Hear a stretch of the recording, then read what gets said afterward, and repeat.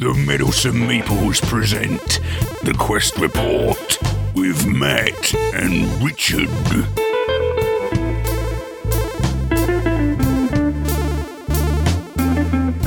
Welcome to the Quest Report. We are going to talk about Firefly Adventures, Brigands and Browncoats, which is kind of a skirmish game, isn't it? It is, yes. It's, I mean, when you look at it, the artwork on it and everything, and a lot of the symbols are basically ripped straight from the other Firefly game, which is produced also by Gale Force 9. Makes it easier because it's incredibly similar. You already know half of what you need to know when you're looking at things with It's like the same thing but on the ground. Yeah.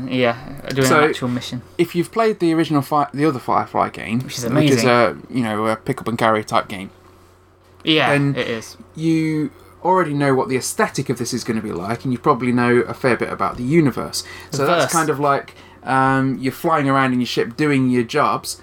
This is where you're actually doing the jobs. This is you're on the ground doing your little missions. Yeah. You've got your characters aiming to misbehave, being big damn heroes. Now half the time you're big damn heroes. The other time you're acting casual. Yeah. So there's 5 characters you can play on in this. You can play as Mel, you can play as Zoe, Kaylee, Wash, or Jane.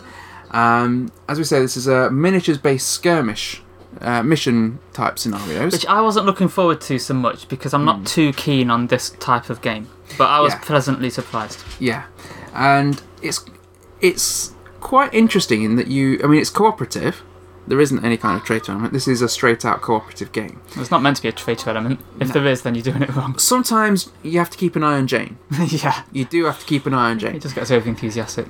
But in this, you've got like a map that you'll be setting up based on what it says in the book, and in the you get like scenario cards for each mission. You get like a mission sheet that tells you how to set it up. And what your basic objective is. You'll have a marker on there. Now, to get to that, you may have to sneak around the board, unlock certain rooms to get into certain places so that you can later on get into your main objective. That was really fun. That was quite fun. And one of the things that is quite neat about this is that you do have the scenery. So you've got like rooms and containers and things that are based. Yes. The little boxes in the game to like hold all the little miniatures and tokens and stuff. They are all the rooms. You put them out. And you get those out and you set them on. Yeah, let's get them out on the map. Show everybody who's watching on YouTube.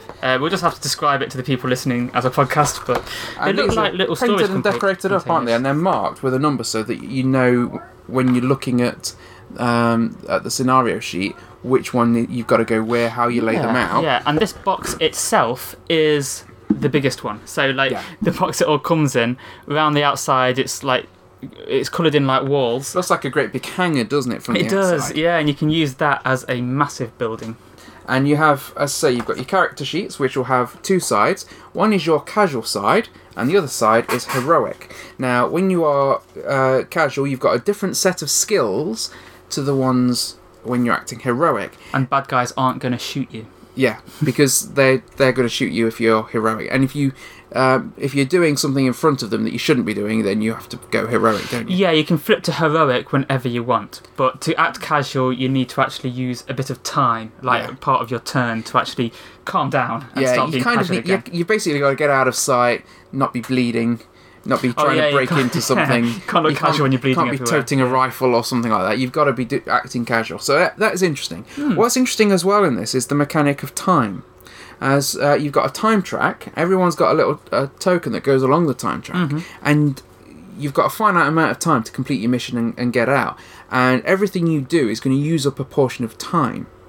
Now, you can, on both sides, as you can see if you look at the heroic cards, both of them are a different set of skills, different amounts of time. Some of them will allow you different kind of movement speeds as well based on the amount of time. So, for example, Zoe, she's got on each side of her skill, she's got a movement ability.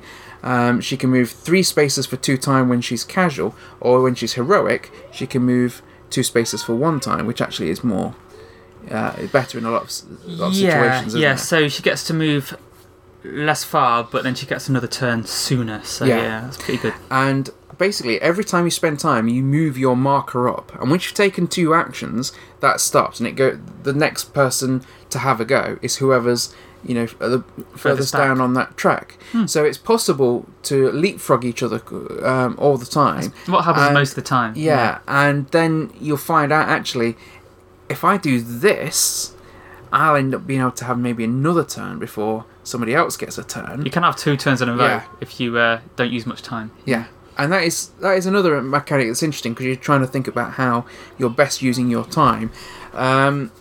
Skill combat-wise, combat in the game is predominant, isn't it? There's the scenarios we've played, there's been a lot of combat as we've gone around. It's not all combat, because we've also been using our skills to, say, crack computers and hack things. Yeah, but what happens is that at a certain point in the mission, something unexpected will happen, and that involves rolling a die to find out what that thing is going to be. And for us, it just happened to be that it was kind of a bad roll, and it made it very combat heavy from that point on, because everybody was going to be attacking us, but it ended up being better for us in the long run. We got a ton of cash out of that mission. Yeah, because it was going to award us like $100, I think it was. I think we were going to get originally $2,000. I think we were meant to get if we completed the standard mission we were doing, but because it went wrong and it basically turned it into a free for all, we walked away with something like nearly $7,000. So it worked out a lot more lucrative to take out guards and things like that. So that was fun. But the combat itself is very simple. You roll a die. Someone rolls a die for the person you're in combat with. And this is brawling. And this is a brawl. And you basically just see who's got the higher die roll, modified by your skill in an area. So it's the same as the other game. Yeah. So Zoe's combat skill's 3. She rolls a dice and adds that number to her 3. And that's her result. If she's higher than their opponent, she wins, the opponent takes a wound. But Kaylee doesn't have any of them, so it becomes difficult. Kaylee's not a fighter. Mechanic ones. Yeah. But her, when she's doing tests for mechanic skills, and that's going to go the same way. So we do specialise, which is cool. Mel has a negotiation skill, and I imagine at some point there'll be an expansion where we can get Inara, Simon, River. It looks like there was room for them in the missions. Because there is opportunities to do like that negotiation skill, and if they go, these follow very similar sort of skill layouts as the characters in the game, in the other game. Yes. And Inara was the one with all 3 negotiation skills. So there is definitely room for Inara in this. I would like to see an Inara in an expansion. I would also like to see Inara. And now, the way the missions go, they are individual scenarios. There is a campaign in this, but it's very loose, isn't it? It's basically you string 3 different scenarios together, and if at the end of that you and your crew have accumulated $10,000, you've won that, or 10,000 credits, then you've won the campaign. Yeah, and you need to pay 500 in between to keep your ship flying. And you need to get intel for your next mission, an intel, yeah. Which we did get, didn't we? So we don't have to pay for our next one. Yeah, that's cool. So there is a campaign there, but it's very loose. It's only we're trying to accumulate this over this amount of time. It's this story leads to the next. But then if you're a fan of Firefly, then that's kind of the sort of crazy things that they're doing. It's not like we've got Starfleet telling them what to do. They are literally doing their jobs to get paid, keep the ship flying, and make some credits. And that's basically the way that the campaign goes together. I say it's loose, but it is fun. Now, you're not a big fan of these sort of skirmish games ordinarily, are you? No. But you enjoyed this one. Well, there's more elements than normal. It wasn't just combat, although we said it was combat heavy. Yeah. Like Kaylee was like hacking in that room, wasn't she? And Zoe was kind of going around the outside, acting casual, but she is the only one of our characters that had the gun, wasn't she, at that time? And Heather was controlling her. And, it felt like we were acting as a team, and it felt like what we were doing mattered, because we were trying to leave this job with enough money to get us towards our 10,000 goal. Yeah. So, it didn't feel exactly like just a skirmish. No. I mean, one of the things in a lot of skirmish games that I think puts people off is things like line of sight. especially if you're going into sort of like your war game territory. So things like Warhammer 40k, line of sight is critical. Unless you're Ryan's Tyranids. In which case, anything you're going to goes. just wipe everything. But yeah, line of sight is something that puts a lot of people off, I think, because it's trying to think, we're going to have to get a ruler out, measure distances and things. In this, it's very, very simple to work out. I mean, the board isn't big. No. It's big. It's as big as it needs to be. Yeah, it's as big as it needs to be. But it's not big. And that line of sight is very simple to work out. And work out, can this guard or this goon see Zoe? Can she see Wash? It's all very straightforward. The combat, again, is very easy. But everything about this mechanically felt very easy, but it was still fun to play. It was. Well, it was easy to learn, but it still felt a bit difficult to actually do the mission. Because you're trying to work out. And also, because everyone's got different skills and abilities, it's not like we can all do this particular set, so it doesn't matter who's in which part. We're trying to work out where we're all going to enter the board, which part of the mission we're all going to tackle. Yes. And this particular mission, we had to all be separate from each other, didn't we? If we were going to act casual. So I think that helped really, because we were all covering different areas. Yeah. And there was something else I was going to say about the casual. Yeah, you had different miniatures for it, didn't you? So you've got one for your heroic stance and one for your casual stance. Yeah. And randomly a naked Mal on a rock. I think, that's for a specific scenario, which thankfully we didn't That's do. for the quest report after dark, isn't it? yeah. The special one that's encrypted. I don't know.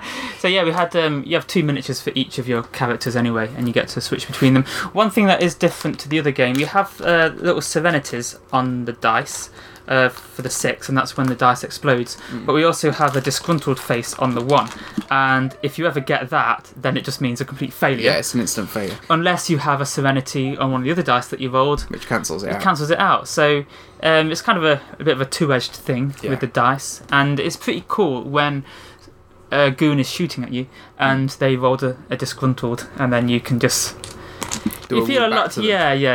Well, that's one of the other things. In a lot of games, when combat ensues, obviously you can attack the other person on your turn, and the other person's just defending against it. In this as well, whenever you engage in combat, it's very easy to take a wound yourself. So you have to kind of, even though there's times where it's combat heavy, you kind of have to work out exactly when to engage in that combat. Yes. Which characters are going to engage in that combat, because I say you can't bring Kaylee into the melee. Unless, of course, you give her, maybe the right equipment possibly will allow her to. But we're not that rich yet, but we are now. We are now, but we weren't before. So it's very much thinking, how best can we use these characters? And that makes it feel more like you are the team out on a mission, rather than just... Because in some games, you can just take, for example, Mansions of Madness, which is a game we love with miniatures. You're moving around...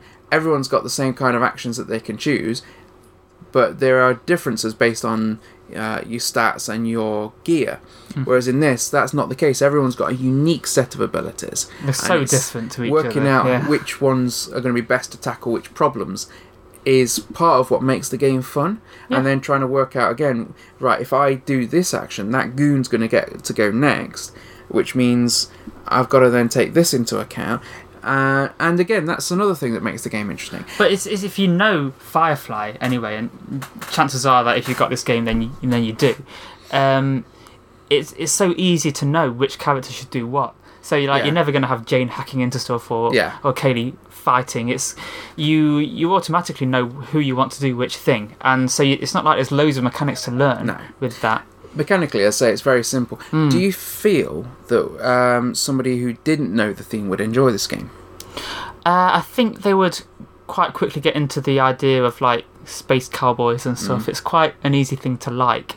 So I think they would find it a little bit more difficult maybe. But I think they would enjoy it, being part of a team and pulling off a heist. It's just a very interesting thing to get to do. Yeah. So yeah. And I say mechanically is easy to learn, easy to teach. We had it out and going within a few minutes, didn't we? Yeah, I took this one home, didn't I, and read the rules, and then I briefly explained it to you and Heather, and then we just played it. Yeah, it was great. It was easy. Yeah. So, this one, are you recommending this one, Richard? Definitely, yes. I am recommending it.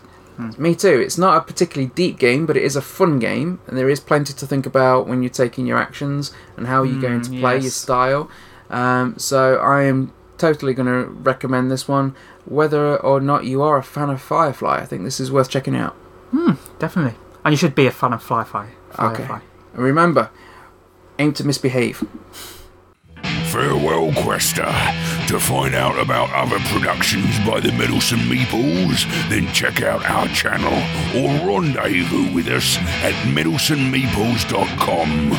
Until next time, Quester, farewell and keep thine axe sharp.